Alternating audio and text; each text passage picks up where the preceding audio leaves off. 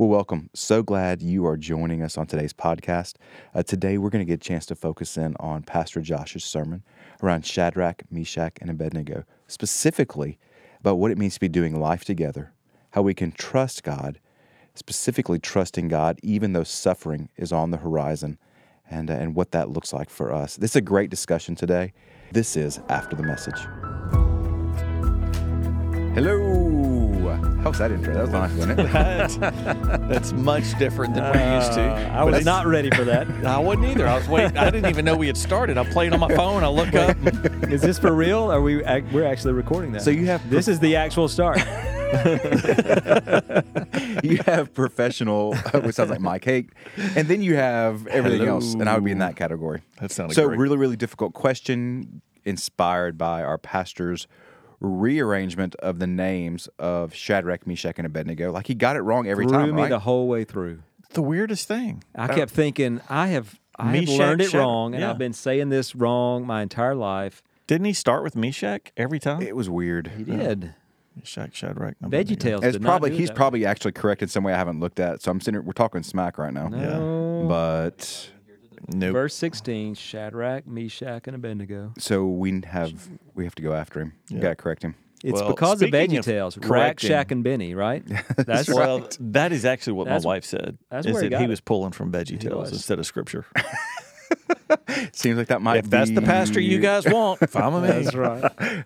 All right, so speaking of names, what is the meaning of your names? We have Mark Evans, Preston Crow, and the scholar in the room today is Josh Kinsley, and of course Corey is here.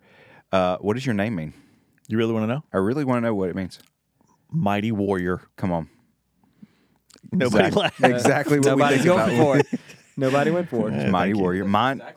Yes, thank you. Mark- It's just Thank you, obvious. Josh. Mark I mean, the it's Mighty. so Should Mine we call is- you Mark the Mighty from Mine now is on? champion. Mighty Mark. What is that about? All right, what you got, Josh? I feel like I should know this for sure, but I think it's Jesus Saves. Joshua. Yeshua. That makes- Yeshua. yeah, that would that's make right. sense. That's right. All right. Yeshua. Golly. What do you Mine's got? like nowhere in the ballpark. Mine means a priest's estate. That's a corny name. I know. That's Wait, what it means. a priest? Priest's, like Estate. possessive estate. Preston. Yeah. Interesting. Mm-hmm. All right. All right, so back on to some good stuff. Here we go. So this past Sunday, Shadrach, Meshach, and Abednego, Yep. right, in the fiery furnace. Like what do you did we not talk about something on the Sunday morning sermon that you wish we had been able to go into more detail about, that you guys were hoping we would do or hear about? Sorry, that was a half start. and then I got stuck. So y'all go ahead. Let me figure out how to phrase that. Boy. Uncomfortable I'm pause. thinking. Dead air. I'm not sure if no. I think we were in the ballpark of the things that I would have Yeah. liked to have talked about. Yeah. The takeaway for me for this whole series has been the clear picture that God is the hero of every story, Yeah. right? And just a retelling of each of these Old Testament stories through the gospel lens. Yeah. Hey, how old were they? That is one thing. Did he mention that in the sermon? I didn't hear it. I know they were He- young He guys. didn't mention it. They didn't say it on VeggieTales, so Mark's he didn't know. Mark's going to Google it. Mighty Mark is going to Google it while we. This is while our we talk about library it. of tools, You know, resources, it just Google. because as I Right. was thinking about what did we not talk about, that to me that does change things a little bit, because if you've got people, just the way that my mind thinks, if you've got people that are like maybe a little older in their faith, they've been walking with the Lord for a longer time, seen Him do things along the way, that's one thing. If you've got a group of younger guys that, this is a newer thing for them. Mm. And to be in that type of situation where they've got to draw on that type of courage is a pretty big deal. Yeah. What you got, Mark? I'm stalling while you look it We're up. really referencing Google Well, here. This is our commentary. I mean, it's a little risky to do, but According to Wikipedia. they does say they were young men, right. and young men in that context typically would have been teenager, if not young teenager. Yeah. That's So kind of what I've always heard. I'd always heard like young adult, only because they would have, in my mind, gone or been pulled over to Babylon as like young teenagers or teenagers in my mind. But Yeah. I haven't gone back and done the study recently to look at so Google or Wikipedia now. It was is what we're running off. Bible. BibleGateway.com. Yeah, Bible. Yeah. E-Bible. That's what it was. Which, if they were teenagers, that makes the confidence to say, no, we're going to do this even more. Yeah. It just escalates it for me. Yeah. It Yeah. elevates that because that. I just think about teenagers in our days, and I know it's way different, Yeah. right? But that's a hard thing to do. Yeah. Hey, I completely skipped over something. Like you had high school retreat, summer retreat, just last week before. Yep, last weekend. So when you said what you just said about seeing a young generation stand boldly, like talk about what you saw in your students and your leaders that went with you in this next generation of high school students, man. Yeah, it was a great time. This was the first year coming back from COVID again that we had a full year to plan high school retreat. And last year was kind of like, I think it was April that we said, all right, we can do it. We're doing it. So we made it happen in 2 months. But man, it was a fantastic week. Talked a lot about the theme being upended and how God really upends our lives. And he also upends what society tells us in his word. And so we talked a lot about that. And so there were 3 things we challenged our students with coming off of the weekend was, if you haven't said yes to Jesus, what's holding you back in doing that? The second thing was, if you have said yes to Jesus, then we talked about putting death to the old self, right? And we even used this imagery of burying it 6 feet under. We kind of said, a lot of you are still dragging around your carcass when you need to go dig the hole and bury it. And so we challenged them, what's holding you back from taking your next step? What do you need to cut away from your life, cut out of your life, to take the next step in following Jesus? And then the third thing was, what is currently in your path right now that you can't see what God has for you down the road? That there's something just stuck there, it's immovable, and how do you get the bulldozer in or whatever and move it and take it away so now you can see what God has for you in this life, and it's not just you being stuck in this moment, whatever that looks like. If it's just a relationship or a grudge or whatever. And so those were the 3 things that we challenged our students with on Saturday night, and there were some great conversations that came out of that. So man, Awesome. It was a good weekend. A lot of people have asked me how it was, and honestly, this may be the best camp experience that I've been a part of as a student pastor. Man, that's awesome. So Josh. it was really good. Thank you for asking. Yeah, thank you for leading those conversations. So if we take that right, and you imagine Shadrach, Meshach, and Abednego, like having to stand up. I think one of your points there was the idea of having to really stand up against society or be a light inside of a broken world. That's right. When you imagine, like, how would you answer students' questions about, hey, when's it okay to disobey authority? Like, how do we know when to stand up rather than acquiesce or just compromise? Like, how would you answer that question? Especially when you look at these 3 guys and how they did it. Yeah, I think the easy answer that you want to say is, well, if it goes against Scripture, that's it. Yeah. But man, there are so much more conversations to have with that, because there's obviously a lot of things, and you can see things in Scripture that seem to contradict each other, and so there are a lot of questions that teenagers have when it comes to those things. But I think that is the basis of the right answer is, if it goes against Scripture, then I think that's the point of the conversation we go where we have conversations, first of all, with other people, that we don't just go on it alone, but we have conversations with other people. Go, am I thinking this right? Is this right? That's really good. Right here. Especially, I know we're talking about more than just teenagers now, but especially at that age, to bounce it off of other people and get some wisdom from other people is really good. That's good for all of us. Yeah. Because you don't want to go off feeling. Right. Right. Or in a teenager sense, off adolescence or hormones. You want to make sure that this is exactly a time where I'm not supposed to obey my authorities. Right. And go ahead. No. Well, I was just thinking back to this story, how easy it would have been for them to just bow down and say, hey, we were told to do this. I'm going to do it for protection, but my heart's not in it. Like outwardly, I'm going to bow down. That's right. But inwardly, I only serve God. He knows that. I'm right with Him. So this is just kind of keep us alive, Right. that sort of thing. And there was That's a not group where of they them. went. Like there was 3 of them at least. Yeah. So we know that those conversations were probably had. That hey, we're not going to do this. Didn't we're make gonna those in continue to follow isolation. and Right. worship God.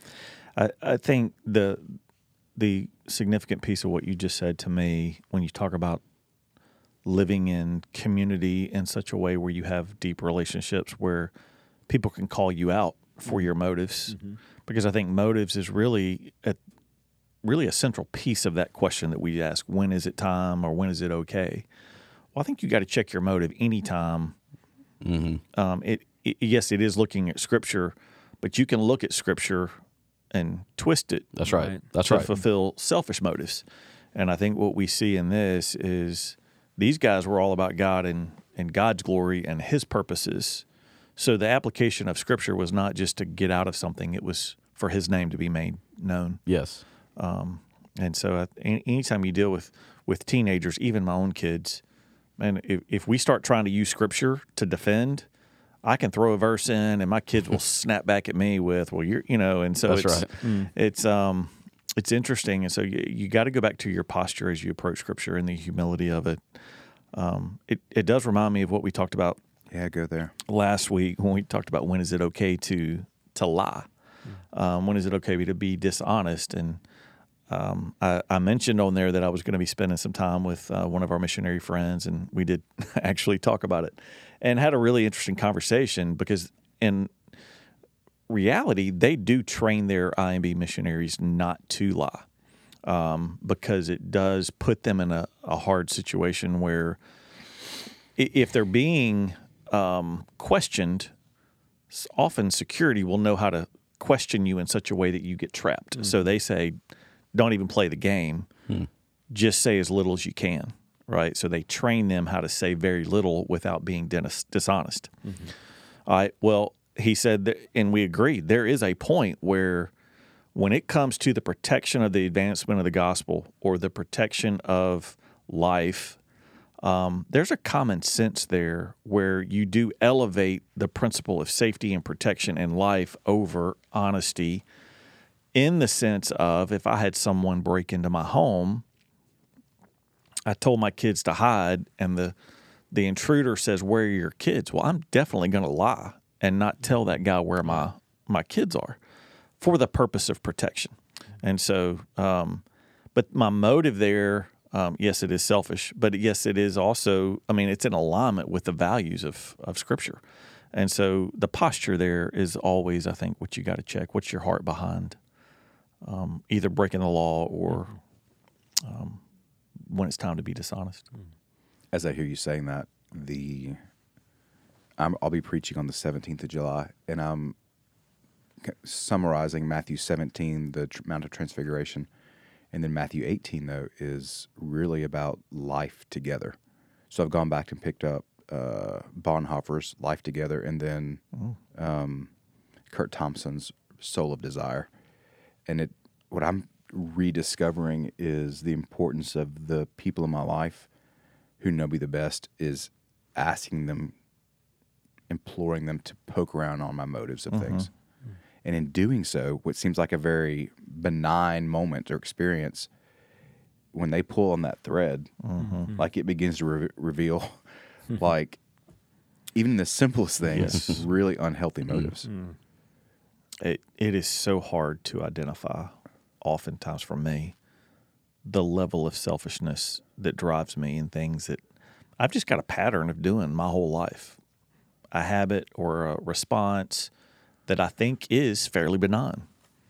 But when people press me, I recognize, there's a lot of selfishness and pride driving a lot of what I do. It's gross. And so I appreciated the idea that with these guys, and how do you, when you read this passage, how do you get a glimpse into their posture or their motives when you look at this? What stood out to you? I'm sorry. I'm going to shut up. I've got It's an answer. about time. but- Good grief. Somebody Go else- ahead, Mark. I just like the way they responded, and it wasn't. It was, if God saves us, good. If He doesn't, He's still good. For them, it was always about Him from the very beginning. It was about the fame and the glory of God, and He's going to be lifted up in this no matter what. You see it in their posture, and well, at least in Daniel in chapter 1, right? Where he's like talking about the food and not wanting to defile and just test it out. Like, Right. You see the same posture there. Yep. It's not a lot of pride. Yeah. Yeah, I think even as they say, we don't have to really defend ourselves before you. It's not like an arrogant thing before the king. It's not like they're calling him out and saying, "Hey, who are you?" sort of thing. It really just is more of a, we're confident in who our God is, and we're confident in His ability to rescue us. We think He's going to rescue us, but even if He doesn't, we're still going to worship Him. And I think that's one of the easiest things in the world for us to say, that no matter what He does, we're going to worship Him. But, we were talking about it even earlier, the fact that probably as this was happening, that they can actually see the furnace. It's a huge furnace, right? Josh pointed out, in order to make an idol as big as this was, they had to have a furnace big enough to make it. And so, huge furnace. And for them to be able to stand and see this before them and know that our answer here is probably going to lead us to be thrown into that, and yet we're still going to answer that we'll only worship the Lord. That's a huge difference between sitting on your couch at home kind of theoretically thinking through that question. Yeah. Like, would I do that? Oh, I hope I would. I think I would. Well, I don't know. Yeah. That's big. That's hot. It's hot. Yeah. That's right. You brought this up, I think, Kinsley, as we were talking ahead of this recording, and you talk about referencing Romans and 1 Peter, the idea of suffering when it's on the horizon and still moving forward. Do you guys have an example in your life, a story that you're comfortable sharing, where you made decisions looking ahead at the horizon and there's an ominous dark cloud or suffering that is on its way coming towards you, but you pressed in obedience? Yes, Go. but I'm pausing. We're watching Josh Kinsley drink water. Try not to cough all over this microphone. Yeah, I'll do a quickie. Yeah. I mean, just for me, it was when the anxiety, which I've shared about, started to spin out of control in college, trying to decide, okay, what am I going to do in this moment? Am I going to run from Him, or am I going to press in? Because that was the most terrifying trial that I've ever been through. But the pain of that definitely drove me toward Him in a way that, like we talked about earlier, I mean, how, and what Josh was talking about here, how the beauty of suffering is that in those moments, we cling in ways that we don't normally have that dependence and that that reliance on Him. And so, I mean, for me, that was exactly what I thought of at that moment in the sermon. That's good. Thank you for sharing that. I think, just because we're about to leave to go on a mission trip, it's in the forefront of my mind that every time we get ready to go, because of the spiritual side of the nature of what we're doing, there's always attack. I mean, it's just, it comes with it. And so it's almost like when you decide we're going to go do this, you are deciding on the front end that we're going to go into that attack. And for me, I told even our team here recently, I said, the thing I hate the most about it is when the attack's against me personally, that's hard enough. But often it seems like the way the enemy attacks will be through family, close friends, things like that. And there's a part of you that almost feels like you're going through this because of my decision to follow the Lord. And that's, to me, like the hardest of enduring something knowing it's going to be hard for the sake of the call. That's tough. So, Kinsley, I'm thinking about you on this next question. I think as we ended the worship service, kind of Josh asked questions about, like, do you trust him right now? What are you trusting him with? What are you not? If a student walks up to you and said, how do I even know if I'm trusting God with my life? How do I even know what that looks like on a daily basis? Like, how do we know if we're trusting him enough, or have fun with that one? Thank you for that. No, I think that's a real thing. I know Kylie had that exact conversation this weekend with one of our students, with one of our very well-known student leaders. And so, Who's Kylie? Sorry, Kylie is our high school associate. There you go. So I'm high school pastor. We both work with high school. Your high school pastor and male model, I think, is your business card. Sorry. We took that off. I don't know if I put that. Yeah, they took that off this recent rebrand business card. So yeah, that's a great question. I think we just continue to say, what does your life look like? Are you continuing to follow Jesus and following Scripture? Or you continue to do the things that Scripture says and not do the things that Scripture says not to do? That sounds very legalistic, but I think we always, especially with students, have to refer back to start there. What does Scripture say? Right. What does that look like? So that's always going to be my answer. What does Scripture say? And so I think we just continue to look at that. And I know Mark and Preston, you guys both like to say, we don't want it to be a checklist, and we don't.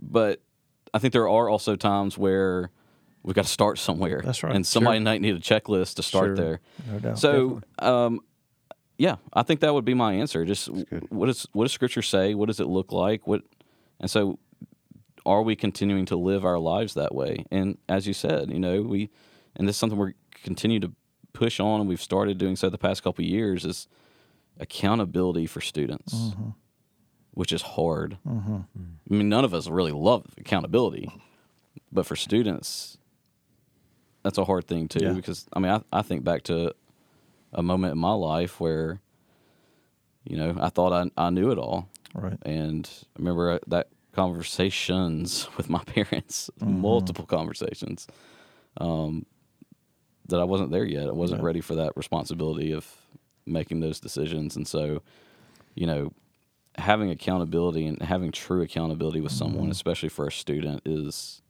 of the utmost importance. And two, especially if your parents are believers, continuing to let them into your life, Right. which again is not easy, but let them be the primary disciple for your life, Right. which is hard to say to a student. It's easier to say to the parent, remember, this is who you are. But yeah, I think those things. Yeah, it made me excited for you as a student pastor, just thinking about this passage, and just to encourage you. I'm so thankful for the way that you encourage these students to get in smaller settings, to know and be known, when the easy way is to entertain, do the big program to draw the masses. Right.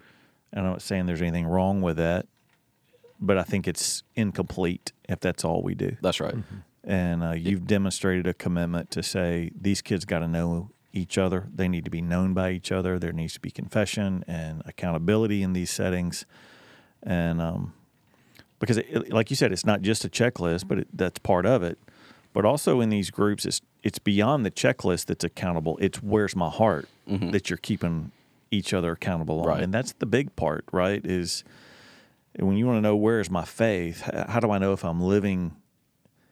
Yes, it is what you're doing, but it's also where's your affection? Where's your desire? What are you? That's right, Mark. What are you desiring to serve and to give? And you could see in these guys, it wasn't just what they did. It was their whole being was, it's not about me, it's about him. how do you search your soul and your heart to see if that's it outside of a group setting? I mean, you know, if for them it's those intimate times with the Lord, and then it's in those group settings where there's conversation, and you allow brothers and sisters to speak into your life. That's on right. that. So thanks for doing that. Yeah, I appreciate it. And I think just to piggyback, like you got to keep that community of people, because there are going to be very sweet times of intimate one-on-one quiet time, personalization with God, no doubt. But the world is so sneaky That's to right. get into the heads of our teenagers that we have these conversations with teenagers all the time. That's right. Oh yeah. Of how do I know if I'm a Christian? How do I know? I mean, when I was 8 years old, Right. did I really mean that? Like, Yeah. and so I think it's important just to continue to keep the conversation open to what does my heart desire, and to make sure my heart is continuing to desire those things That's right. and not other things. That's right. That's right. To build on that, I want to give you a word of affirmation also. I remember us coming out of COVID. I remember coming to you, Kinsley, with like ideas of how we could get things up and going again, because the way in which we engaged COVID was really conservative, right? And for students, that really was a bind. And I remember coming to you either directly or with Sean. I don't remember how it went, but with, hey, let's get this going, and maybe even the big, shock and awe, big rally thing. And I remember you saying, hey, you guys called me here because of a vision for students in small groups and intimate relationships. You guys gonna let me do that? Right? And you held on to it. And I know it's a tension, and I just want to affirm you. I know that you're trying to create a culture where students do life together with their life group leaders over long, tenured relationships. And we see that in you. Yeah. And want to encourage you in that. I appreciate that. Yeah, absolutely. But just imagine, man. I mean, you're looking at these three guys and the story that was written about them that we're still reading about today, and you get to interact and lead teenagers who are It's a gift. lively and energetic and optimistic and passionate. That some of the things of the world, they're like, no, we can do this, and just what an incredible opportunity you have. And I hope the students in your world, buy into, man, give up your stuff, live for Him, and God can use you in such an incredible way. Well, It's fun. I appreciate that. It's the greatest honor of my life for sure. And we have, Mark, you talk about the way we do life groups, and for those of you that don't know, we meet in a big space in the venue every morning and sit around tables and have 10 to 12 kids per table. Sometimes that gets a little bigger, or tables combined, just depending on what's going on that day. But that's why we do it, is for all those things that we've been talking about. And definitely not the popular student ministry thing, but if we're going to grow to disciples, it's the most important student ministry thing I think we do. Yeah, That's great. that's good. I have one more question. Uh-oh. So the odds currently in our culture in Madison, the odds of us having to be thrown in or threatened to be thrown into a fire if we don't bow down to something, not a high probability of that happening currently. What would be examples? How would we know we're being put in situations that necessitate drastic obedience that might be sneaky? So the culture's kind of sneaky. What are everyday examples where someone is going to be facing to trust or not trust in tangible ways, but maybe not as drastic, but still meaningful ways of obedience that others are going to notice and others are going to see that have consequences all around us? It's scary to say that, because when we say suffering, you always feel like you have to compare it to the people who really do suffer, right? Yeah. So compared to this, it's pretty minor. But I think for our students, it's pretty significant, when it comes to the temptation of the world and the pressure of social media, and what they go through and what they have to face. And and again, I hate to say this is suffering, but just as believers in this culture, what does it look like to be countercultural, knowing that we're going to face pushback from that? Just whether it's on the job front, being ethical, saying no to working 80 hours a week because my family comes first. Mm-hmm. Well, what's that going to do to my job? What's that going to do? I mean, those are real convictions that if you say, my heart is yours, Lord, it's all about you, there's going to be some shift in how we live life. That's a great question. I actually was thinking something similar earlier of, where in our lives today, in our area, do we face anything remotely close to that type of threat or persecution? And most of us don't in that sense.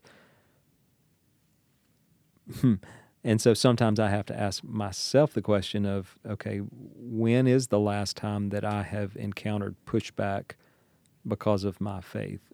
And if it's been a long, long time, is that a good thing or not? Mm-hmm. Is that God giving me a season of peace to just kind of, get back on my feet? Or is that because I'm not really living in such a way that it creates some pushback? So that's one area. That's one question that I ask myself. And another one is just, where in my life am I truly having to trust God? Because if I'm not careful, I can go, sometimes day after day, and I really didn't have to. It's not like I woke up praying, "Oh Lord, please, please, please give me food to eat today," or "Please don't let me have to, not have air conditioning," or those types of things. You just kind of get on autopilot. So periodically, I will ask myself, where am I allowing God to stretch me? Because I'm stepping into things that I know if He's not involved in that, it's not going to work. It's not going to happen. Because it's just easy to get comfortable. I think it's the natural default. Mm-hmm. I think too, it shouldn't be this way. So there's a caveat. But for us as pastors, it can be hard sometimes to take yourself out of the come to work every day with people that are Christians that are thriving to grow in their relationship with Jesus. And so sometimes it's hard for me to take myself out of that because it is a reality of what I do every day. Mm-hmm. But looking at our people and hearing conversations of jobs and for students at school outside of that, I mean, that stuff is very real. And we may look at those things here in America and go, first world problems, right? Right. Because as you said, it's hard to, for the people that are really suffering for their faith around the world and like actually dying and being persecuted. Right. That's why we say that first world problems line, but it is everywhere. There's no doubt. And it sneaks into our lives also. I mean, just the suffering, maybe not so much, physical suffering, but it's so much pressing. I mean, the mental part of it now is, it's not just a physical thing that we would think about 20, 30 years ago, but the mental part of suffering in our faith, and being our own worst enemy sometimes, of those thoughts that get taken captive from us. Absolutely. Instead of it being our thoughts about Jesus and His Word, with the thoughts about, I'm not good enough, I'm terrible, I can't do this as well as that person, whatever. And so I think we can get in a prison in our mind sometimes of that suffering too. That's right.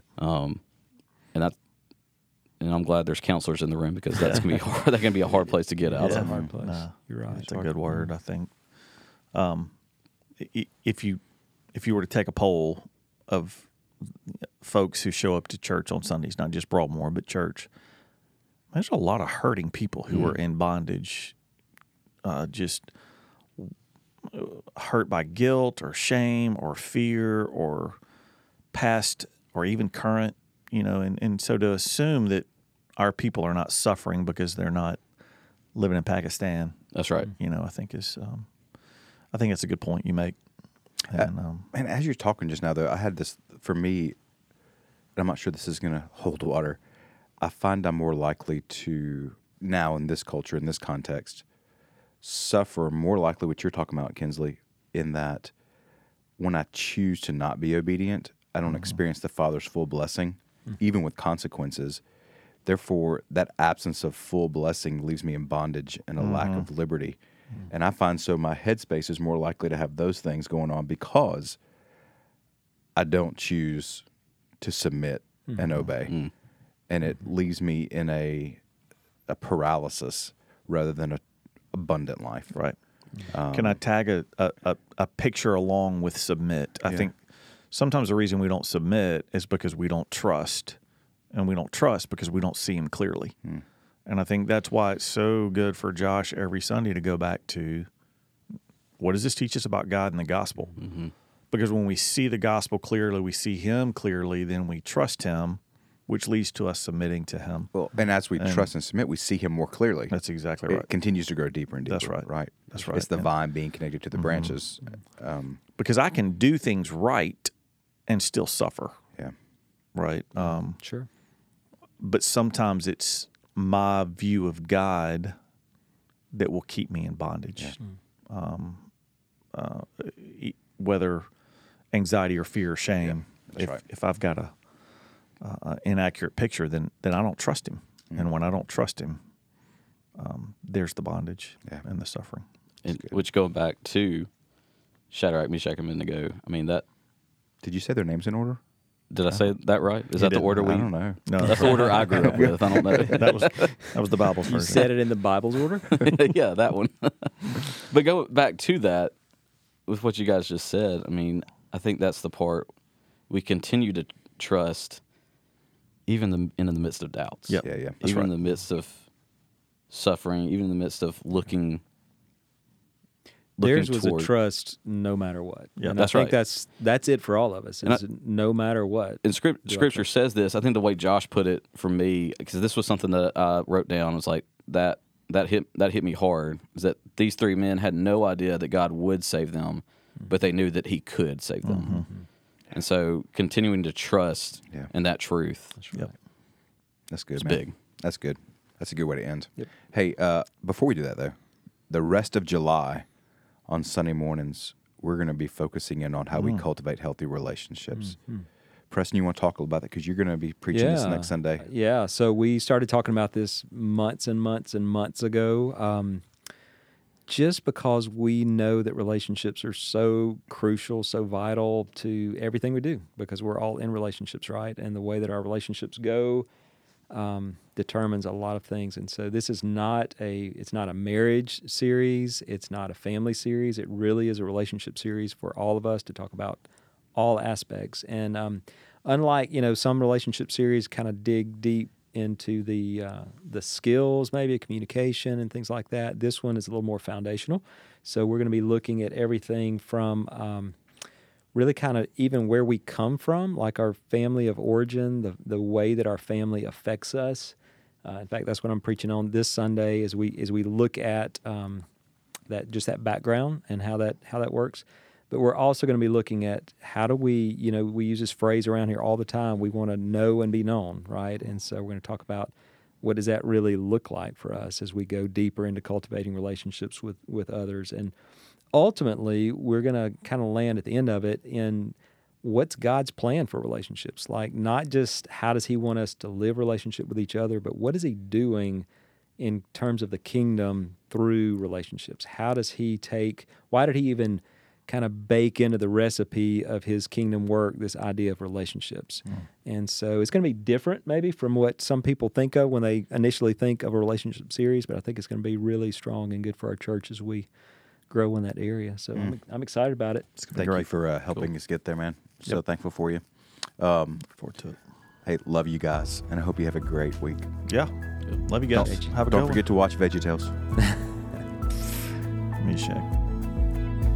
This has been a production of Broadmoor Baptist Church.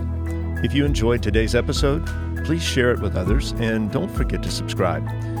To help us spread the word, please give us a 5-star review and tell your friends to subscribe as well. They can find us wherever they prefer to get their podcasts. And if you'd like more information about Broadmoor, please visit our website at broadmoor.org or connect with us on your favorite social media platform where we're listed as @MyBroadmoor. Thanks for listening.